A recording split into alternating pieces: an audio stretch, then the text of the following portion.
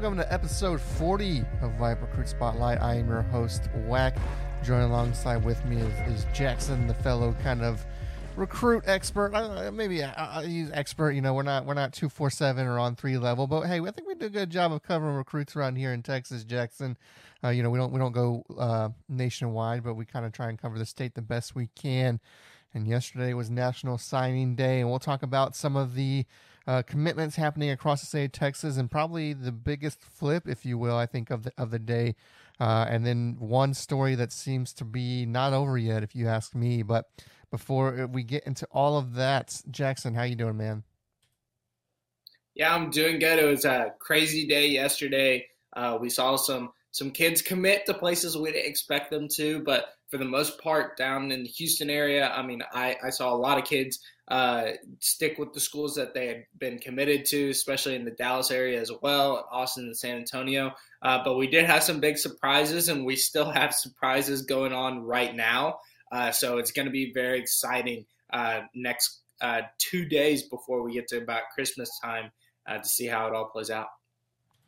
And let's start with what's probably the biggest news. You kind of heard rumblings of it the day before, and that's Austin Novosad. He was committed to Baylor, but he flips and signs with Oregon.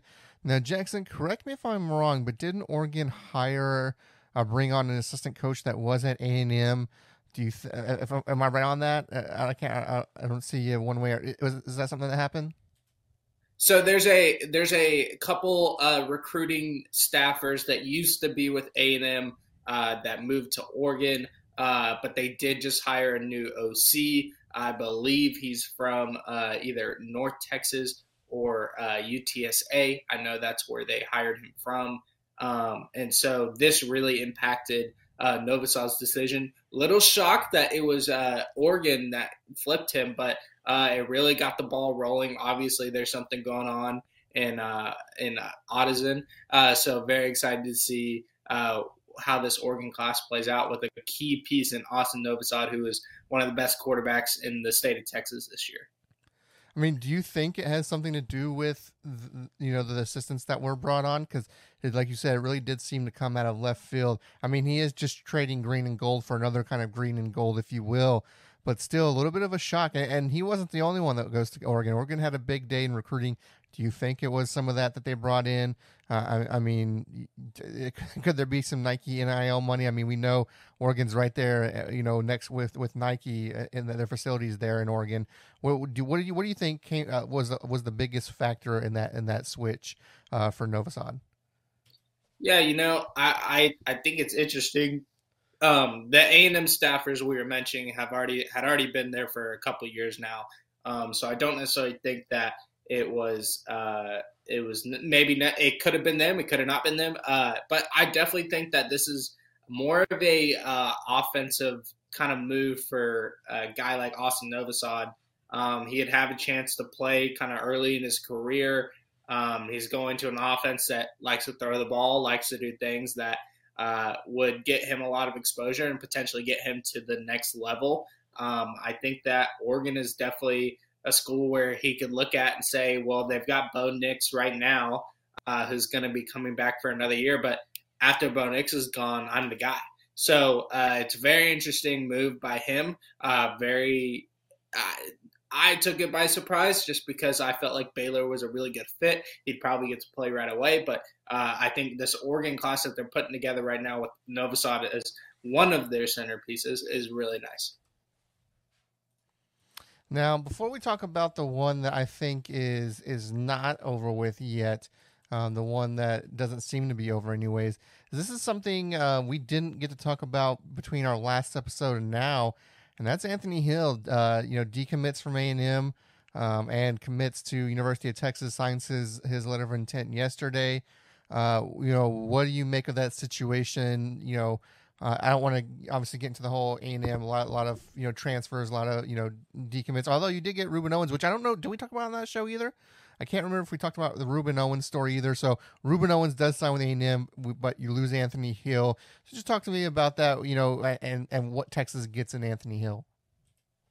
Yeah, you're getting arguably one of the best A lot of people would argue it's him and Peyton Bowen are the best players in the country that they've ever seen. I mean, Anthony Hill does it all for that Denton Ryan team. He played running back, played linebacker. He's very fast, physical, great tackler, just has a nose for the football. And that was a big get for Texas. And I think that in regards to the battle between A&M and Texas, there were just too many, and there's still too many questions raised about A&M. They haven't hired an offensive coordinator yet. They haven't really made the changes that they said they were going to make yet. They're going to be made, but for a kid like Anthony Hill, he wanted to see those changes happen before he decided to maybe go back. And he was supposed to visit A&M this past weekend on the final kind of big weekend for recruits, but he had already committed to Texas, and now he's signed, and that's a big time get for Texas. You're getting the best linebacker in the state, arguably best linebacker in the country. So that it was a really big get, and their class is being put together really well here down the stretch. Yeah, I was definitely. We had talked. I was like, oh, maybe he'll come. Jokingly, like maybe he'll still come back to Texas because that was kind of on the table way back then, and it happened. I think that's a good get for Texas. They seem to be building up a good, linebacking program, and often our defensive front program, and getting Hill definitely helps. Let's move back to Oregon. I kind of mentioned this. First off, Johnny Bowens from Judson commits to Oregon as well. He's one that people. I think he was committed somewhere else, decommitted, and ends up committing. Not this week, but that's someone else that Oregon was able to get. But the one that that people don't know if the story's over yet. Peyton Bowen, originally committed to Notre Dame, decommits. There was talk of, is he going to go to Oklahoma? Yesterday during his ceremony, he puts on the Notre Dame hat, takes it off. Yes, I'll get to you here in a second, Jackson. Takes the hat off, puts on the Oregon hat. But now there's rumblings that might not be final. He as far as I'm aware, as of this recording, hasn't turned in his LOI yet. Letter of intent for those that don't know what LOI is. And there's rumblings that it could be Oklahoma in the future. So this saga does not seem to be over yet. Jackson, what have you heard? What do you know? What do you think? Yeah, after he committed to Oregon yesterday, you would have thought he would have signed. He did sign a national letter of intent, but he has not sent it to the school. So since he has not sent it to the school. Sorry, go ahead. What? We got the delay. We got the delay there. I was just saying, yeah, I agree with you. Yeah, that's true. I misspoke. So thank you for correcting me there. Yes, so he has signed the national letter of intent, but he has not sent it to the school, which means basically, though he is committed, he is not officially a Oregon Duck. That has played over throughout the evening, and now in the early morning, as we still haven't seen anything change there. We did see a couple people quoted his mom. His mom had thought it was Notre Dame. He had been talking about Notre Dame. It was really a game time decision. She wasn't really expecting it. It was kind of really a surprise for her. As we know, family can go a long way in deciding where you go to school. And maybe that's what's happening, maybe not. But now we've seen a couple lead recruiting analysts like Nick Harris just put in a crystal ball for Bowen to flip from Oregon to Oklahoma. There's high confidence in that. So this is going to be a very interesting recruitment today to see who really seals the deal and gets Bowen because he's the number 13 player in the country. He's legit at anywhere you wanted to put him on the field. He's going to play in the secondary, but he's electric in the punt return game, kick return game. So it's going to be an interesting battle here down the stretch. Who's going to get him? Is it going to be Notre Dame? Is it going to be Oklahoma? Is Oregon going to keep him and get that NIL signed so that way they can get him to a campus there in Austin? We're going to see what's going to happen, and it's going to be very interesting. If I had to guess right now, I'm guessing he's going to go and play at Oklahoma with his high school teammate, Jackson Arnold. But we'll see what happens. It's going to be crazy down to the end. Now, one of the things, too, I want to kind of maybe ask a question on you is, should they have waited? It really seemed like that he was unsure of himself, right? Yeah, I think he even says, or I think it was his mom that might have said, I mean, this really came down to the last second. He was sitting at the table unsure. Do you think maybe the pressure for him to commit that day was too much, and for him to say no, and that maybe some people should say, hey man, you got another chance to sign. It doesn't have to be early signing day. Yes, over 90% of athletes are signing on early signing day period now, but you don't have to do that. Do you think he should have taken a pause and be like, you know what? I'm not sure yet. I'm going to wait until National Signing Day to officially sign instead of the early signing day period. What do you think, Jackson? Well, I'd have to double check. He might be an early grad, which would mean that he kind of has to sign within this time period, as he'll be starting classes in less than 2 weeks, 3 weeks at whatever university he's at. But he's not. If he's not an early grad, yes, I think that waiting till that, maybe you can sign at any point, kind of in between that period, if I'm correct. That February date is just the last day to sign. As I know, there's a Texas A&M commit, Samu Tamanapepe, who's signing January 23rd, which is his birthday. So he could definitely push it back and wait. But if he is an early grad, he kind of has to do it now. That way he can get enrolled, get on campus in the next 2 to 3 weeks. I think that when it comes down to it, these kids, they go on these visits, especially late visits, towards the end, like a week or two before signing day, a couple of days before signing day.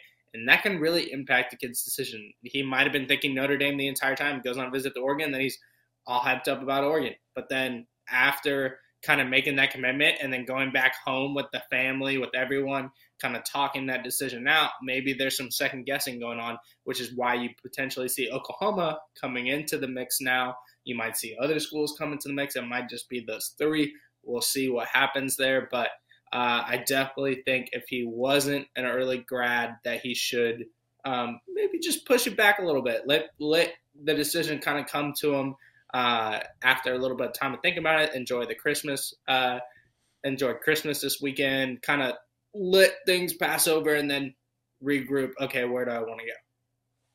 Yeah, and it's always one of the things, as people that cover this, and you'll probably especially if you're a fan of a certain college, you got to give these kids some slack. At the end of the day, these kids, 17, 18-year-old, making a choice that they hope is gonna impact them for the rest of their lives, right? Lead hopefully to to an NFL career potentially. And so for some of these people that are getting upset if these kids commit and then flip and this, like, get over it. That's all I gotta say is get over it. At the end of the day, this is these kids' livelihoods at stake. A lot of them have NFL aspirations. They have to do what's best for them. So if they don't go to the college that you root for like for instance, hey, if Arch Manning had flipped and gone somewhere else, it's like, yeah, it would have been a bummer. But like, I hate it when I see all these people just slandering these kids. These are kids that just getting out of high school. So all I gotta say to that is grow up at the end of the day, because I'm seeing some things that just make me shake my head.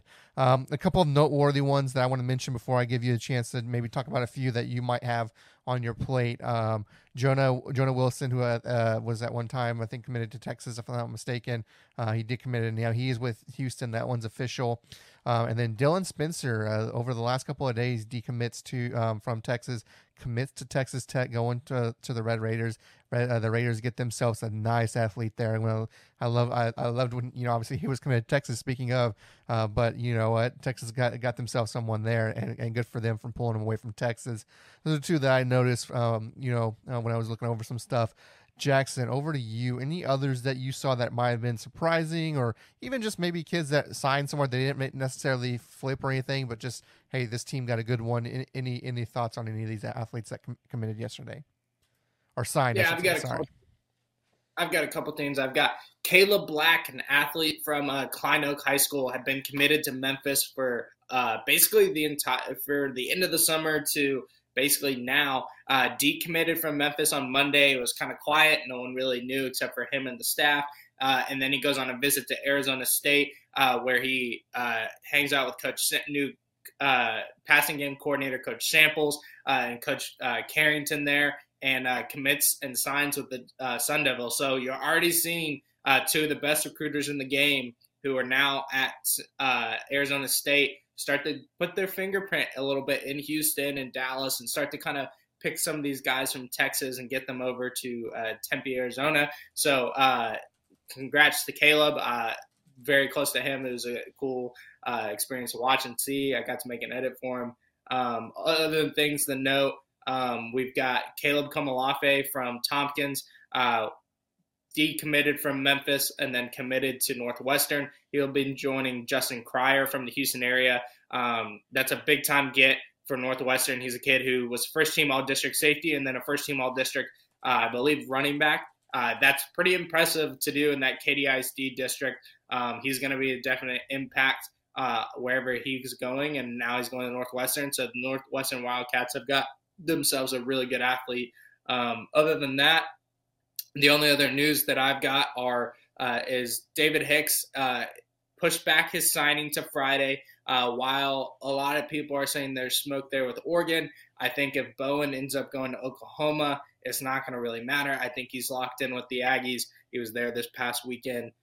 So I think he had something going on, if I believe it was kind of a family thing that he had to go to that he couldn't sign. But so look out for his signing day on Friday, as there could be a lot more craziness happening. And then, like I had mentioned, Samu Tamanapepe, Texas A&M commit, pushed back his commit or is signing on January 23rd, his birthday.